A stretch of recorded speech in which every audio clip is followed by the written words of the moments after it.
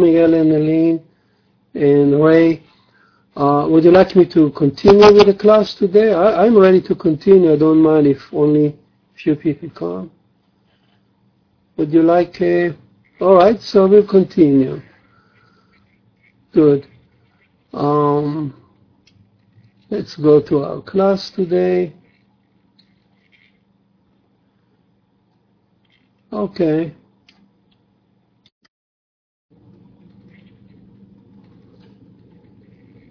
Today is actually quite good, supposed to be a good class. I hope you will enjoy it.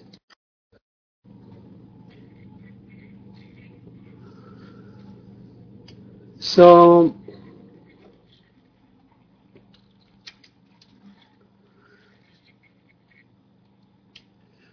last time,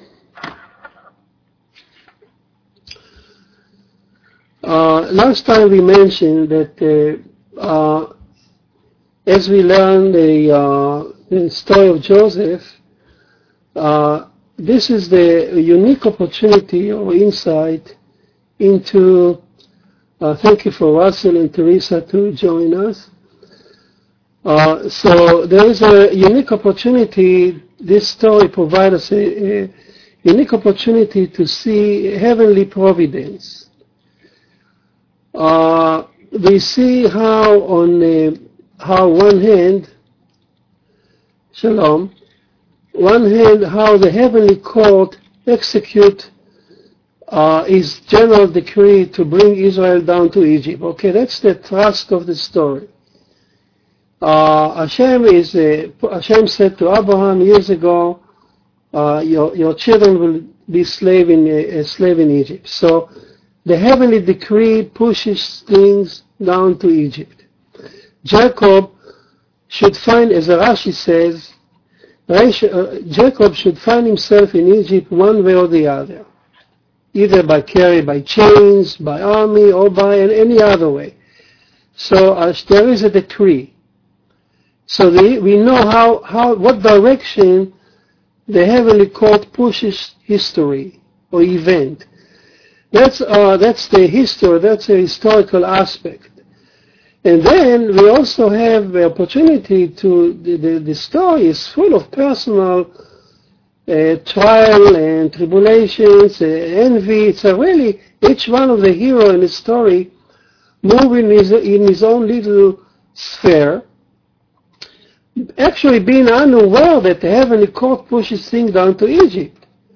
They sell Joseph to Egypt, and they repent, they cry about it, they did awful things, but they are not aware that actually this is a vehicle to bring Israel down to Egypt. So here is a unique opportunity. We don't have anyone like that in the entire Torah to see how two levels of heavenly providence. Okay, how Hashem conduct the affair. On one hand, there is a historical big picture. A heavenly court decide how to move history around, how to move Israel, the nations around, and then on a personal level, the story is full of evidence of how Hashem take care of individuals, what we call personal providence. So there is no other story of the Torah that it's so explicitly laid out in this fashion. So that's what makes the story of Joseph, selling of Joseph, so unique, so important in the Torah, because from here you learn many things the Rabbi derived from here on personal level, on how Hashem won the world, so to speak. So last time we also mentioned that we decide what blasphemy. We learned, this was a class before last time. We learned what blasphemy is. We said that blasphemy is created by a person, not by just cursing Hashem, but by any misbehavior. If a person is pious and he misbehave in such a way that bring people to despise the Torah, or to hate the Torah, or to hate the rabbis, or to hate Hashem, So by his conduction, he caused blasphemy. And the opposite is also true. If a person sanctifies in his life the name of Hashem, when people see him, that's the Rambam says, we learn the Rambam, if people see this person does a wonderful thing for society, for humanity, for whatever reason, but thing that people stand in awe, and they say, oh, you see this, look at this person, this is example of the Torah, how the Torah has a good influence of people, if he gives charity and compassionate, merciful, and so on. So that causes other people to bless Hashem, to cling to Hashem, and that's sanctification. And we saw last time how actually this family of Joseph, as soon as they are being appointed to the most revered family on earth, Israel, his name is changed to Israel, the whole heavenly court is waiting for him to sing holy, holy, holy, so to speak, from earth. That's the struggle that he had in the angel. So at the climax of his holiness, suddenly Jacob misbehaved. He listened to Lashon Hara, to bad mouth. The whole family fall apart. They say Lashon Hara or bad mouth on each other. They hate. They hate Joseph. They hate each other. Finally, they want to kill him. They throw him to the pit and they sell him, which is an awful thing. This is they fall down to the lowest of the lowest of the lowest level.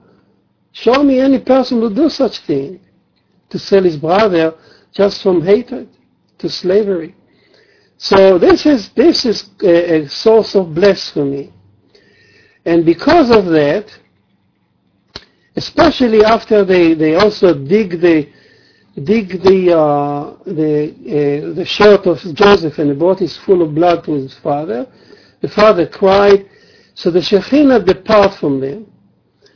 Jacob is not called Joseph. Jacob is not called Israel anymore. He cried all the time. The Shekhinah depart from him. He has no prophecy anymore. The Shekhinah will go back to him only later on, years later, when he will go down to Egypt and meet Joseph again. Then his name is suddenly appear as Israel again. So the rabbi said that here, that's why he didn't know what happened to Joseph. Had he had prophecy with him, he would have known what happened to Joseph, so to speak. But he cried and cried and cried, and he was, because it was a punishment or decline because of the Lashon Hara that he accepted, the bad mouth, and also the entire family fall apart. They start to fight with each other, they blame each other for what happened, they are in depression, everybody crying, their life is distorted, the Shekhinah is gone from them. So that's why the Torah moves now and go and show that in fact there are two people that still carry the Shekhinah with them among the entire family. One is Judah and one is Joseph. So let's focus. First, actually, the Torah starts with Judah and Tamar. And last week I kind of skipped it, but I thought maybe you should read it a little bit more in detail, because this is a very important story, because this is the origin of House of David, so it must be a very important story. David came from Judah and Tamar. So we're not going to read the entire story, which is long. You can read it on your own. But I just want to bring a few things here from the story that's important to our discussion. Remember, we learn the whole chapter from the prism of blasphemy. We need to find out what blasphemy is and what is sanctification of Hashem is. This is our topic. And this is actually what the Torah is actually talking about. So after the selling of Joseph, the Torah now says what happened to Judah. And it came to pass, this is Genesis 38. You can open it in your own Bible, 38. Thank you all for being with us. I see a whole group is here. Thank you. And it came to pass that Judah went down, descended actually, from his brother, and turned to a Adullamite man, whose name was Hira.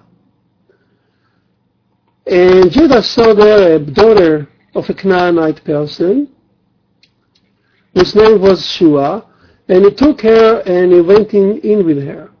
And she conceived and bore him a son, and she called him Er. And she conceived again and bore a son, and she called Onan. These are the children of Judah, Er and Onan, from the Canaanite woman. And she yet conceived again and bore a son, a third son, and she called him Shelah.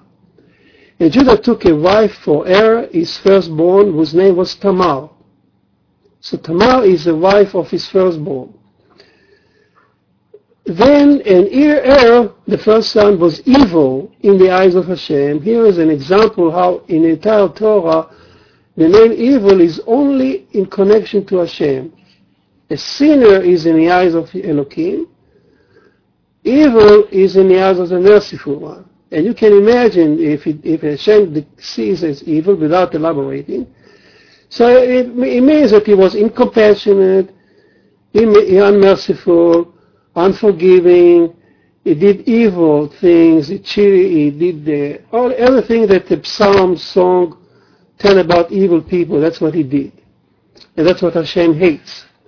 So it's not like he didn't eat kosher food or he violated a law. He did evil things. He took advantage of the poor and so on. Whatever, the Torah doesn't elaborate.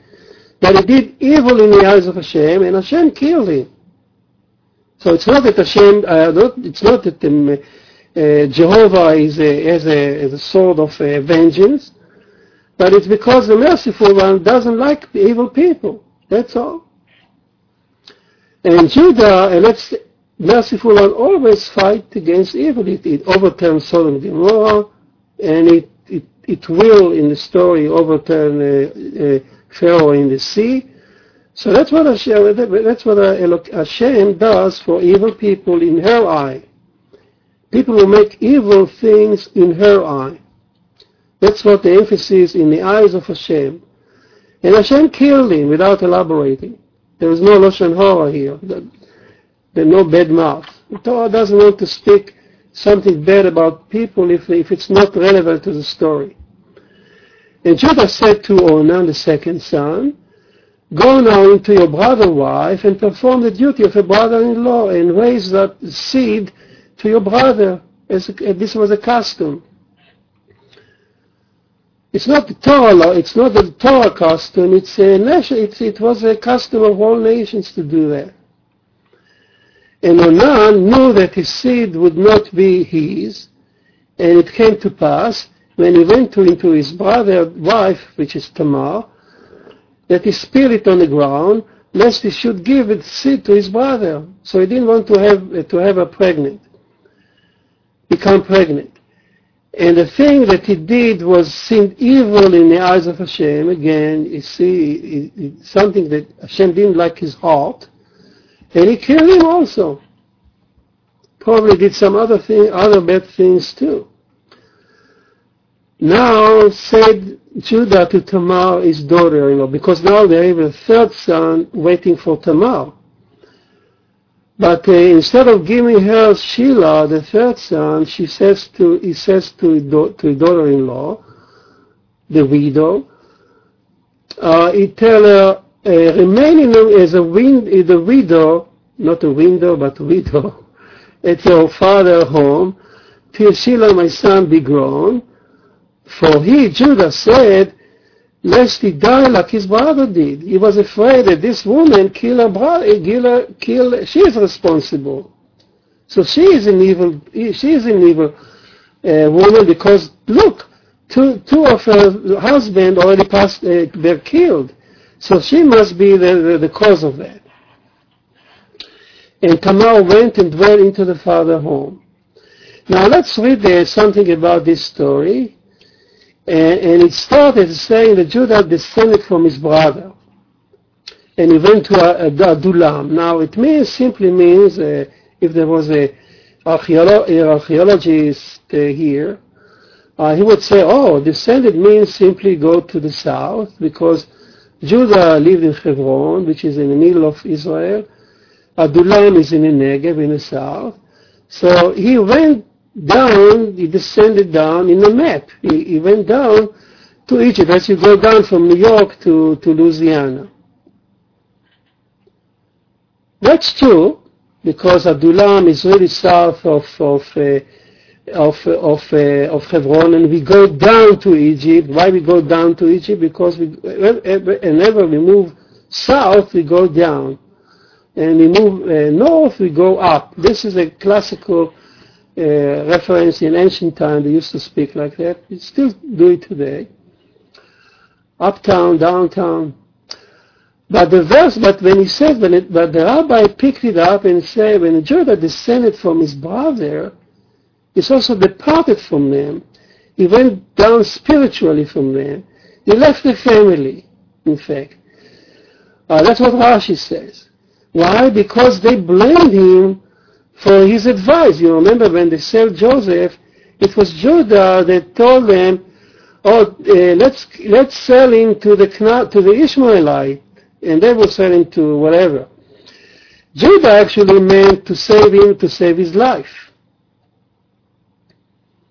because he knew that they're going to kill him. But for them, because he is the one who told him to sell, so they blame him for everything. They forgot it. They themselves wanted to kill him.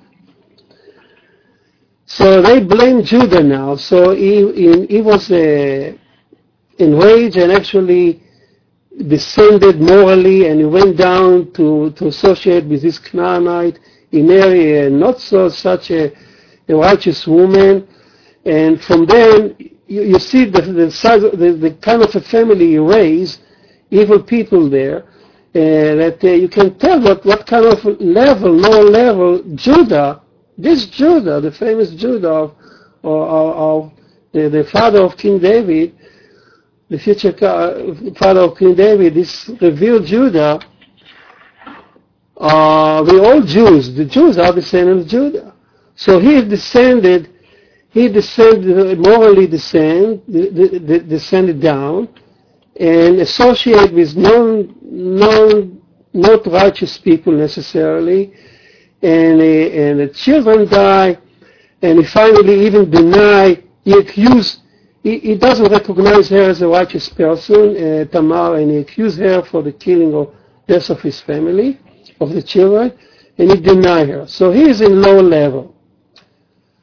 Yet, the reason I put it here on the chart is to show you something very important.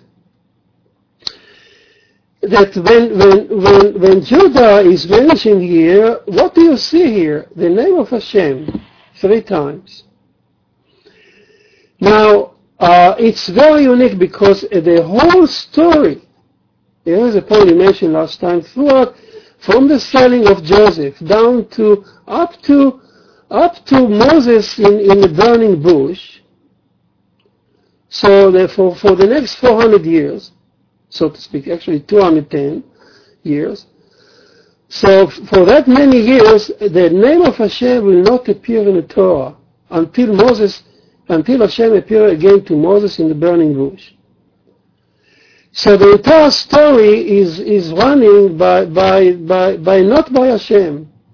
The Shekhinah is departed from them. Apart from 2 exceptions. And here are the exceptions. Exception number 1 is what we see here, Judah, that the name of Hashem appeared 3 times. Which means the Shekhinah did not depart from Judah. Although she killed the evil people, but she was with Judah. Why is that? Now, why did Judah merit the Shekhinah to stay with him? He went down, he left the family, he was associated with the wrong people, he married the wrong woman. So why did the Shekhinah stay with him? Because the rest of the story. The rest of the story is that Tamar, and here I'm just keeping the story, let you read it by yourself. This daughter-in-law, Tamar, whom he thought is an evil woman, She disguised herself as a harlot, as you remember the story, and she disguised herself as a harlot and sit on the crossroad waiting for Judah. He saw her, and he attracted by her and going to with her, and as a payment, she demanded from him, let me have your staff and your signet, which he leave as a pledge, and he said, tomorrow I'm going to bring you your payment as a lamb. Lo and behold, the next morning when he sent the messenger with the lamb, she's gone. She's not there anymore. And the messenger asked, well, where is this prostitute that was there yesterday? And they said, no, there was none here. Nobody was here like that. So it became an enigma. I didn't know what happened. But she carried with him the staff and the signet. Of course, she became pregnant. This is a miracle from the first, only one encounter she became pregnant. And when people see her being pregnant and she's not married now, so they accuse her for adultery and they take her to the court. Now this is a Canaanite court, which Judah also was sitting there at the court, and they accuse her for adultery and they condemned her to be to death by fire, to be burned to death. Now she see him, but she doesn't reveal who is the father of this pregnancy. But she produced this stuff in a signet, and she says, give it to Judah and tell him that the owner of this stuff, by this man I was being impregnated. So she left the decision to reveal himself in his own hand. She didn't want to shame him in public. So what she was ready to die rather than make him shameful, just so people would say lashon hara about him, bad mouth. So here she sanctified her life, just not to shame to shame the son of Jacob. That's sanctification of the name of Hashem. So she does the opposite of the brother, what the brother used to do. Now Judah, when he sees the stuff, he can deny it. He can go away, as many people do. No, I don't know who it belongs. I don't know who is that father is. I don't know how. She's my daughter-in-law, so obviously she stole it from my home, she could say. No, she said, she is a righteous more from me. That's kind of in Hebrew. It come out. It's two meaning. He tells to the judges, she is righteous, and the pregnancy is for me. Or she says, as the rabbi make interpretation, she is righteous more than me. So at the beginning, he didn't want to let her marry Sheila because this is a bad woman. And now, after she see her sanctifying her life, you understand what she did. She's not a prostitute. She just wanted to have children from that family. In her eyes, that family was holy of holy, and she desperately wanted to have child from that family. Be it, if not from the son, maybe for the father. In fact, this was the law of the time that if not from the son, the father can consummate the marriage too, if she has no children. This is obligation of the father too. So she followed the law. She did the right thing. He recognized it, and she didn't want to shame him. So she said, she's righteous more than me. Now, by this admission in public, the rabbi said, he came out from his depression, from moral depression. So it was a Tamar, this woman, who elevated Judah. So now we understand why the Shekhinah did not depart from both of them, from Tamar and Judah. Judah, it did not have any more relationship with them, but from that one-time relationship, was born the Peretz, and this is the father of the kingship. From Peretz came all the line that you see in the Ruth scroll down to David, many generations later. So this is the Shekhinah was careful. He took care of Judah, and he finally came back to his family. So three times the Shekhinah appear here. Yud Hey Vav Kei.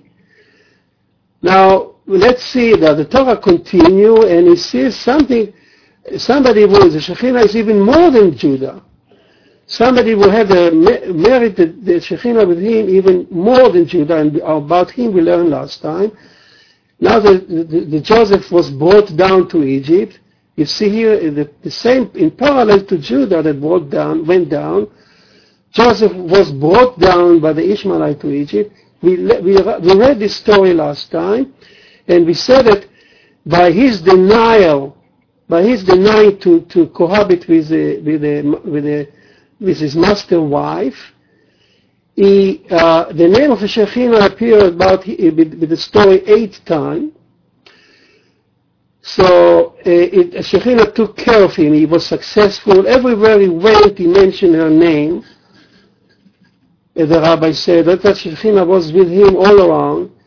So in this filthy Egypt, in the filth of the fields, in the place where they worship the dead, they build a huge grave for the dead, superstitious, witchcraft, in the sexual promiscuity. There was no word for virgin. So this woman that she wanted to sleep with Joseph, probably she had many more such encounters before and after. And so this is a filthy Egypt, and that we know from history, we know from the Torah.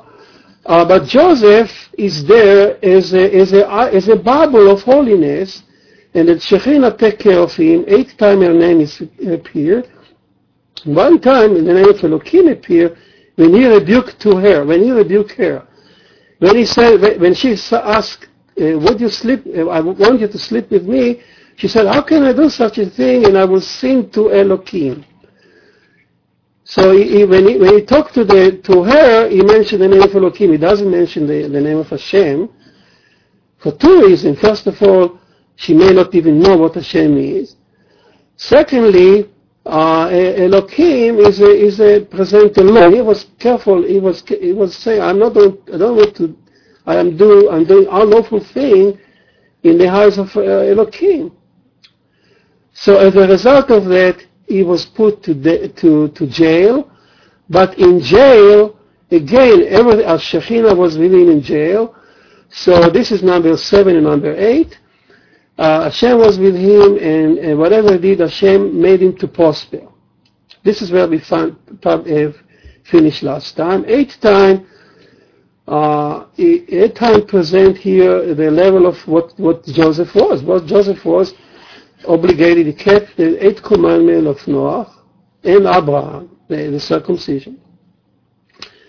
So now we're going to move on, and we'll see it's interesting to see now what happened to Joseph, and how the heavenly court deal with him personally, and how the heavenly court deal with Israel in historical terms. You remember, we talk about here the presence of God, the presence of Shekhinah, the presence of the heavenly court, the presence of it in the personal life and in history. Now remember, the story here is not just Joseph; it's each one of us.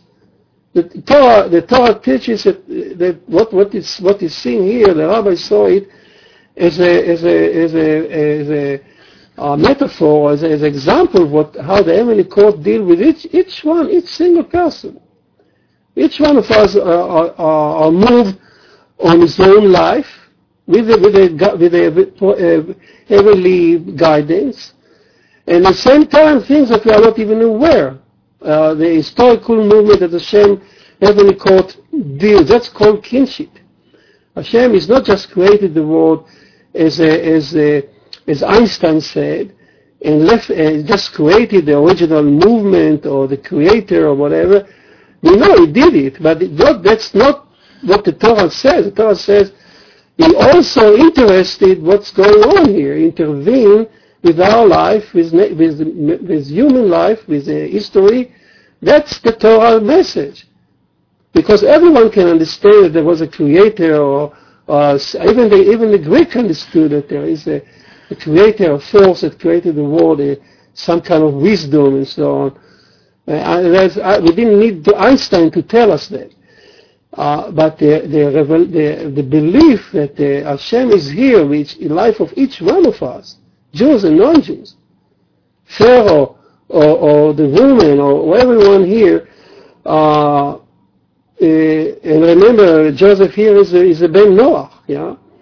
So the message here is that every one of us is moved under this two level of heavenly call. All right, so let's move now with the story, trying to think about these two lines, the personal guidance and the historical guidance. So now after they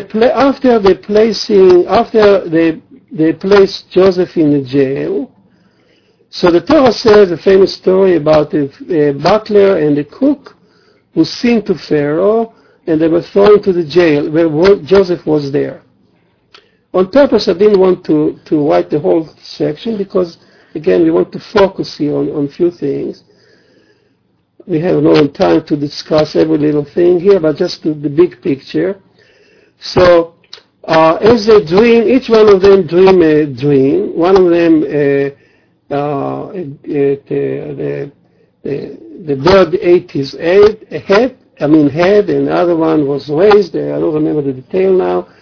But anyhow, when they come, both of them are bewildered, and they sit there in the morning, and the face are down, and Joseph, who is now a boy there, he moves around, or he's in charge, but he's kind of moving around in the jail, and he sees them, he caters to them, and he says, what happened to you? So they said, each one of them, they said, well, we each one of us has a dream, and we don't know what it means. So he's telling, do not interpretations belong to Elohim? Tell me those stories. Here again is example how Joseph, whenever he speaks to the Egyptian, he uses the name of Elohim. He never used the name of Hashem, but he uses the name of Elohim. We see later on why. So he told him, tell me your story, because Elohim is the one who make the interpretation, and hopefully he will tell me how to make the interpretation. So they tell him the story, you know that. And one of them was good story, one of them was bad story, and indeed whatever he told him, whatever Joseph told him, that's what really happened. One of them was restored by Pharaoh. I think that's the butler. The other one was, the head was cut off, exactly like he dreamed. And one day when Pharaoh had a dream, with the 7 cows and the 7 sheep come, each one of them, the 7 good cows eat the bad cows, and the 7 good sheep eat the bad sheep, the double dream that nobody could dream. So they come on the butler and say, oh, I have a evil boy there in the jail. He knows how to solve the dream. Let Pharaoh call him. So Pharaoh called him, and now he stand now against Pharaoh, in front of Pharaoh.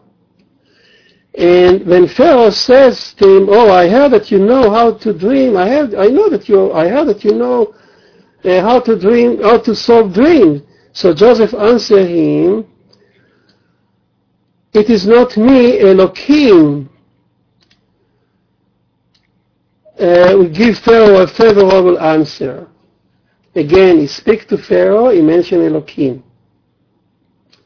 Now, as he speaks to Pharaoh, let's now focus and build up let's count how many times he says Elohim to Pharaoh.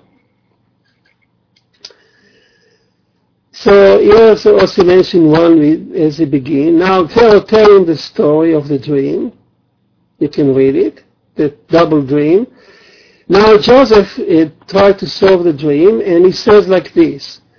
And Joseph says to Pharaoh, the dream of Pharaoh is one. Elohim has declared to Pharaoh what he is about to do. The 7 good cows are 7 years, and the 7 good ears are years, good years. And the dream is one. And the 7 thin and ill-favored cows that come up after them are 7 years. And the 7 empty ears blasted with the eastern wind shall be 7 years of famine. This is the thing that I have spoken to Pharaoh. What Elohim is about to do, he has shown to Pharaoh. Behold, there come 7 years of great plenty throughout all the land of Egypt, and there will be arise after them 7 years of famine, and all the plenty shall be forgotten in the land of Egypt. And the famine shall consume the land, and the plenty shall not be known in the land because of the famine that will follow. For it shall be very grievous. And for the repetition of the dream to Pharaoh twice, it is because the thing is fast determined by Elohim, and Elohim will shortly bring it to pass.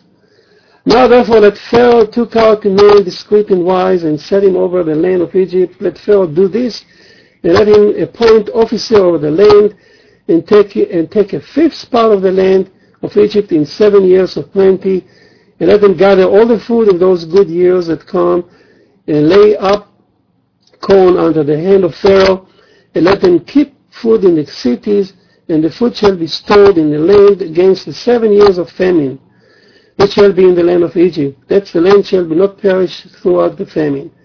And the thing was good in the eyes of Pharaoh, in the eyes of the servant, and Pharaoh said to his servant, Can we find such a one as this is, a man who is the spirit of Elohim in him?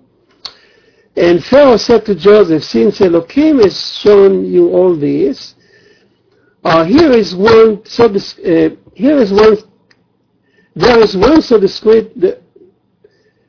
there is none so discreet and wise as you are. You shall rule over my house, and according to you shall all my people be ruled. You shall be over my house. So here, as we see, he mentions 7 times Elohim, and remember when he talked to the wife, to the woman, he mentioned also 1. So we have 8 Elohim. If you compare the woman to Pharaoh, there is 8 Elohim against 8 Elohim, 8 Yud He Vav Kei against Elohim. Now, by the way, before I forget, the rabbi talked about the 2 women. One, Tamar, elevated Judah, and a wicked woman, like the wife of Potiphar, the wicked woman can bring people down. Shelafam. So Elohim appear a total of 8 times, and here I put it in color. I assemble it for you, and you can see again the heavenly code. I didn't do anything on my own. All I did is just like putting color on it. And you see that the first story with the woman, with the Potiphar wife, the Hashem prevailed 8 times. And when he speaks to Pharaoh, actually he mentioned Hashem, Elohim 7 times, but he already mentioned to the woman 1 time Elohim. So a total of 8 and 8. So there is a symmetry. There is a heavenly court. If you pay attention to the speaker and you put them in colors and to stand out, and it's clearly heavenly court, like the same, not unlike we saw in Noah and in Abraham and in Ishmael and Isaac. There are heavenly court there. And this is a personal court that keeps Joseph running, moving on. As fascinating as this quote is, 8 and 8, which is, we spoke about 8 because this is what Joseph presented the 8th commandment, 7 plus 1. Now there is even a greater quote that there is exactly on the same quote. There is if you take a big step, a backward step, and you look at the whole chapter, you see actually a greater quote that move now.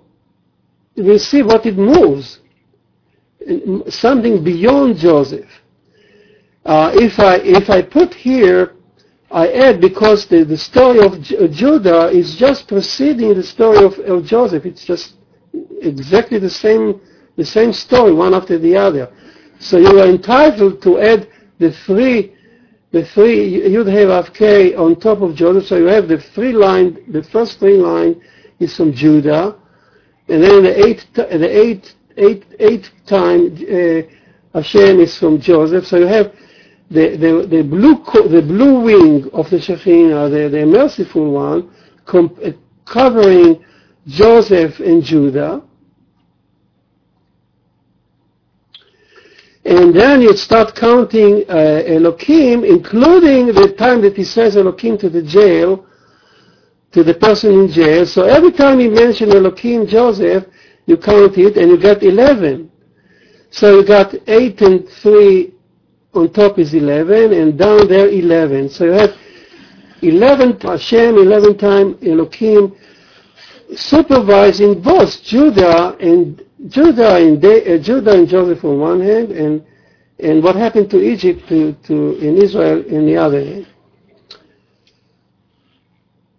So the heavenly court is residing here over Joseph and Judah on top of the blue, because the first 3 lines is what we talk about Tamar, taken from Tamar.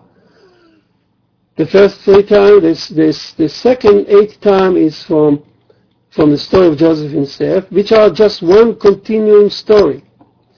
And then the Torah suddenly switched totally, and the name of Hashem doesn't appear anymore, and the entire story now, 11 more times, or actually 10 more times, it's total 11, he mentioned Elohim to various people, to the woman, to the person in jail, and to Pharaoh, altogether 11 times. So you have now the heavenly court supervising the 2 brothers, Joseph and Judah, which is clearly actually the family. Joseph and Judah present now the family of Jacob. By the way, number 10 and 1, it talk about Ephraim and Menashe. The number 10 and 11, Joseph called his son Menashe and Ephraim. So Ephraim and Menashe represent now the other side of the wing. Now to see how fascinating, how truly the quote here is if you count the name of Joseph, you see that when he speak to the when he deal with the Potiphar house in the Potiphar wife, his name appears 11 times there in the blue. So in the entire wing, blue wing, Joseph appears 11 times. And the entire red wing, his name appears also 11 times. So you see that the focus, although Judah is also present, the Shekhinah is on Judah also, but the Shekhinah rely on Joseph. Why 11? Remember the dream he had. He had a dream of 11 stars bowing to him. So 11 here is the nation of Israel. The rest of the family is 11 tribes. He is himself the number 12. So obviously the Shekhinah is now the heavenly court is here presented, taking care of the nation of Israel as it going to Egypt with 2 leaders. The heavenly court rely now on only 2 people who sanctify the name of Hashem. Judah sanctified the name of Hashem by admitting by the story of Tamar. We saw how it was done. Joseph sanctified the name of Hashem when he ran out from the master wife. Instead of sinning, he was ready to sacrifice his life. He was ready to go to jail rather than to violate the law of Hashem. So this is the sanctification of Hashem. Not only that, when Pharaoh see him, he says, Pharaoh, now because of Joseph, now Pharaoh speaks in the name of Elohim. So you see how this is a good example of sanctification, how Joseph, by his behavior, Pharaoh knew the story.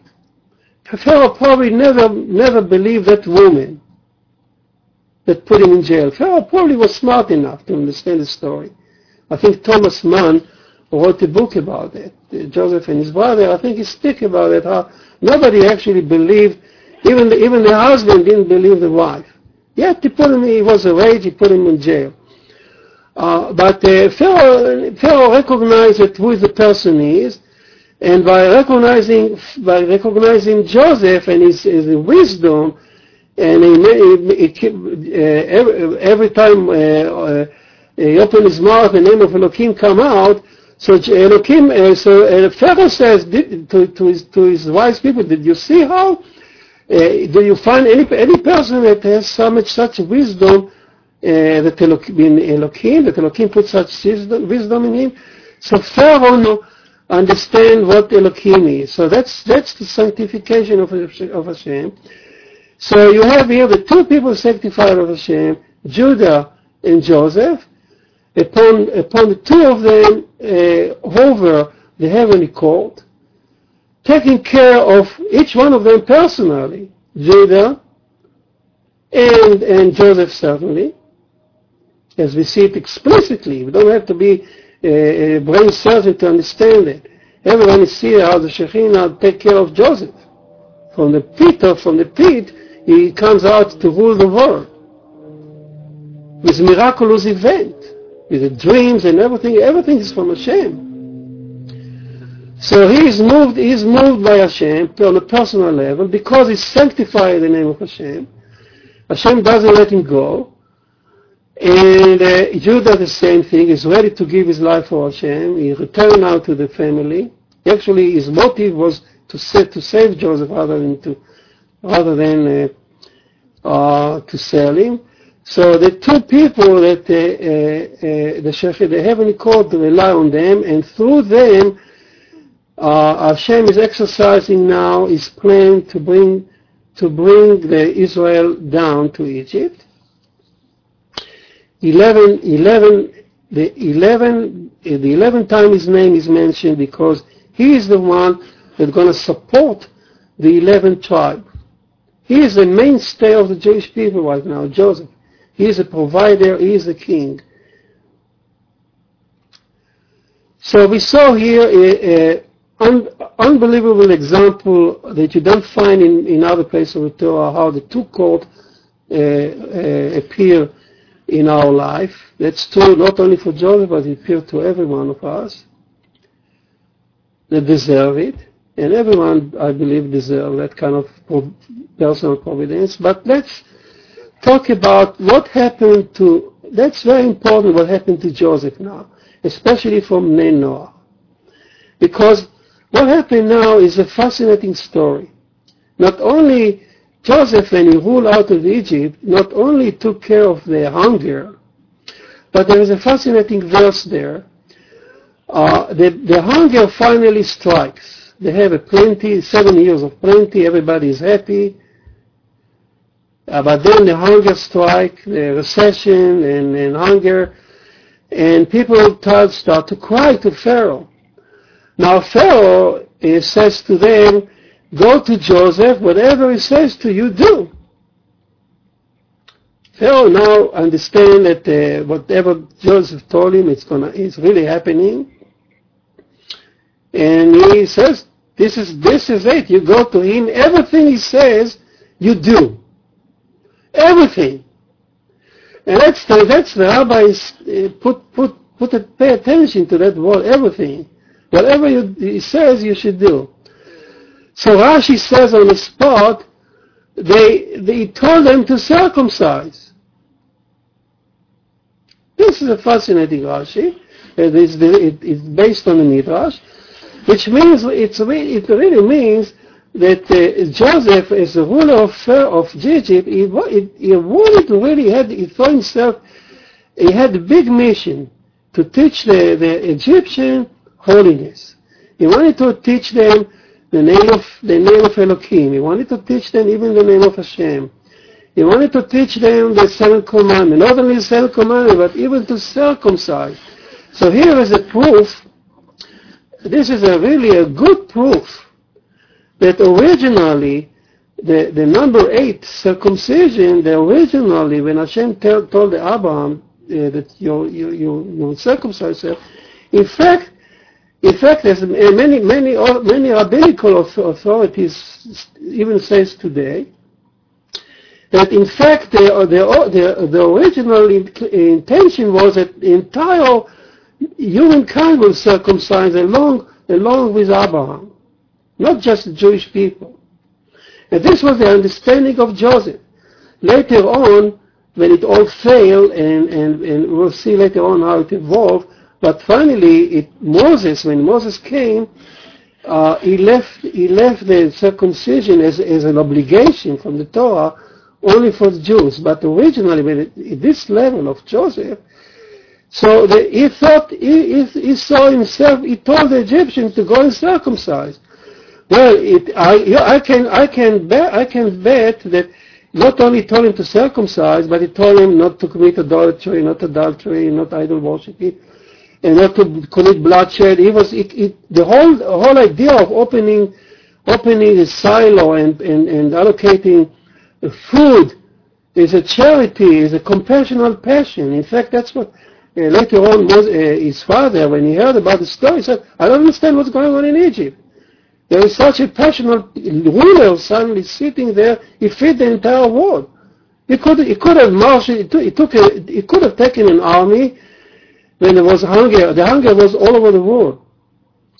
So he could marshal now a million soldiers and conquer the entire Middle East until China. Joseph could have done it. Instead, he opening the silo and he sell food. Whatever you have money, whatever money you have, bring and get your food. He did it in the name of Pharaoh, so Pharaoh, he needed to demand some money, but the idea of not taking advantage of ruling them, but just allocating the food is not a genuine Egyptian idea. So he apparently wanted to tell him what Yud Hey Vav Kei is too. But the Lubavitcher Rebbe says the kelipa, the filth of Egypt was too heavy, and they could not get it. So they took the circumcision. The circumcision actually was a practice in Egypt for generation and generation afterward. The memory of Joseph was actually disappeared, but they still kept the circumcision. They attached to it all kind of reason, but the Torah says, Rashi says, and the Rabbi said that it all came from Joseph. So this was an attempt to convert Egypt to the Noahide movement, so to speak. So this was the first time it was done, and it failed. Completely failed because the Egyptian, the Lubavitcher Rebbe said, the Egyptians were simply not ready for that. But they were ready for one thing. They did accept the name, they understood what the Elohim name is. And that's fascinating because when Moses come down later on to Pharaoh, a few generations later, and he stand before Pharaoh, so his wise man, he takes the stuff and he throw it on the floor, and there's a snake coming out, or crocodile coming out from that stuff. So they and he eat, not only come out, but he eat the other crocodile, other snakes. So the wise people say, oh, this is a finger of Elohim. Also, one of the flag, the skin disease that they had, also the wise people could not emulate it. So they say, oh, this is a finger of Elohim. This is expression that came from Joseph years later. Finger of Elohim. In fact, the whole plague, the whole 10 plagues were brought from Moses for one purpose only. To teach them not what Elohim is, but what merciful one, what Yud-Heh Vav Kei is. Isn't it interesting that the Egyptian could accept Elohim, the idea of for Moses, the creation, the story of Genesis maybe, but they were not ready to accept the name of Yud-Heh Vav Kei. You know, 4,000 years later, in this day, right now, look around us, and you see we still live there. We're still in that stage. How many people really know around you today what Yud-Heh Vav Kei is? Everybody can read the Bible. They all praise God, which means actually Elohim. Billions of people know Allah. Allah is Elohim. Ask a Muslim what is Yud-Heh Vav Kei, he won't know. Oh, he knows that there is a Bible, there is a Quran, there is this and that. And the other billion of people know what God is. But then when it comes to Yud-Heh Vav Kei, somehow this is like a litmus test. Somehow when it comes to Yud-Heh Vav Kei, everybody fails. They just can't accept holiness. They call it Jehovah. You can meet tremendous scholars that they know everything about Jewish life, and then when I read the book, they still speak about Jehovah. And I scratch my head, I don't know. How could they really talk about Jehovah? They don't know that Jehovah doesn't exist? There is Yud-Heh Vav Kei. It's merciful, it's not the vengeance, it's a merciful Hashem, it's a merciful attribute, and so on. So what I want to say, how unique you are as a group of Bnei Noach today. As few as you are, all these people here on the class that I see the beautiful names here. You need to appreciate, you need to understand where you are now as opposed to the rest of your neighbors. You are the one that can tell, that can read the Bible correctly. And you can point to your neighbor and say, oh, you see, this is Elohim. This is Yud-Heh Vav Kei. This is a merciful attribute. This is Elohim. You see, if you don't know, if you don't appreciate the difference, how can you tell that there is a heavenly court here? If you don't pay attention to the speaker and what it means and how it comes, there is no meaning to the Bible. You don't know what guidance is. You don't know what providence is. You can't understand who is judging you and who is looking after you. It's not a UFO that we saw last week in Texas flying there. It's the heavenly court is watching us. And if you don't know the name, how can you know what the heavenly court is? So you see, so the rest of your neighbors are still in Egypt. In spiritually speaking, they are wonderful people. I'm not putting them down. The United States is a wonderful kingdom. The rabbi talked about the United States in almost like messianic. It's a beautiful country. I don't understand, but they're lacking the understanding what Hashem is. If you don't know Hashem is, if you don't know to read it right, if you say Jehovah and you don't understand what it stands for, then you're still in Egypt. So that was the failure of Joseph. He taught them the name of God, he taught them Elohim, but he found out when he just mentioned, when he wasn't, the rabbi said when he was in the house of Potiphar, and he was so successful because everywhere he went he mentioned the name of Hashem, as we do today. Every time we write a letter or right, to make a note, we always say, in the help of Hashem, Bet Hey in Hebrew, with the help of Hashem. We mentioned it actually means the Shekhinah, Hashem. So that's what Joseph did. He went around in the house and he said, Hashem help me this, Hashem help me that. So Hashem really helped him, but in the eyes of the master, the rabbi said, the Midrash said, that when the master heard it, he said, this guy is a witchcrafter. Every time he mentioned the name of Hashem, actually it's like a witchcraft. And that's why when he became so successful, he thought about Joseph as a magician. And that's what Joseph realized. There is like a screen you cannot go through. They can understand, the Egyptians can understand the name of Elohim, they can understand the name of God, they can understand the name of Allah. When President Bush went to Saudi Arabia a few days ago, what did they give him? They gave him a sword. So this is the present that they dance with the sword. Show me one Jew that you dance with a sword, because they still lack. They don't understand what the Bible is.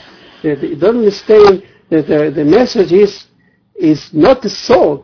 The message is the merciful one, the Yud Hey Vav Kei. So they know only Allah. Allah is Elohim. Unfortunately, the other Bible just don't teach it, only Torah. The old saying, I was lost, but now I am found, means so much once you start studying Torah. You're right. Okay, so I think our time is found out. Now the question is, what we want to see. I want to go back. We're going to finish today what we're going to discuss last week. So the heavenly court is now relying on two people, Judah and Joseph. This is the blue wing that you see. Which one of them will prevail? Which one will finally stand the stand of time, the test of time? And which one of them the Shekhinah finally will decide to stay with? Is it Joseph or is it Judah? And why? And what? So the Torah, the next few chapters, the Torah dedicate to the clash. This is a titanic clash between the two giants that present Judaism.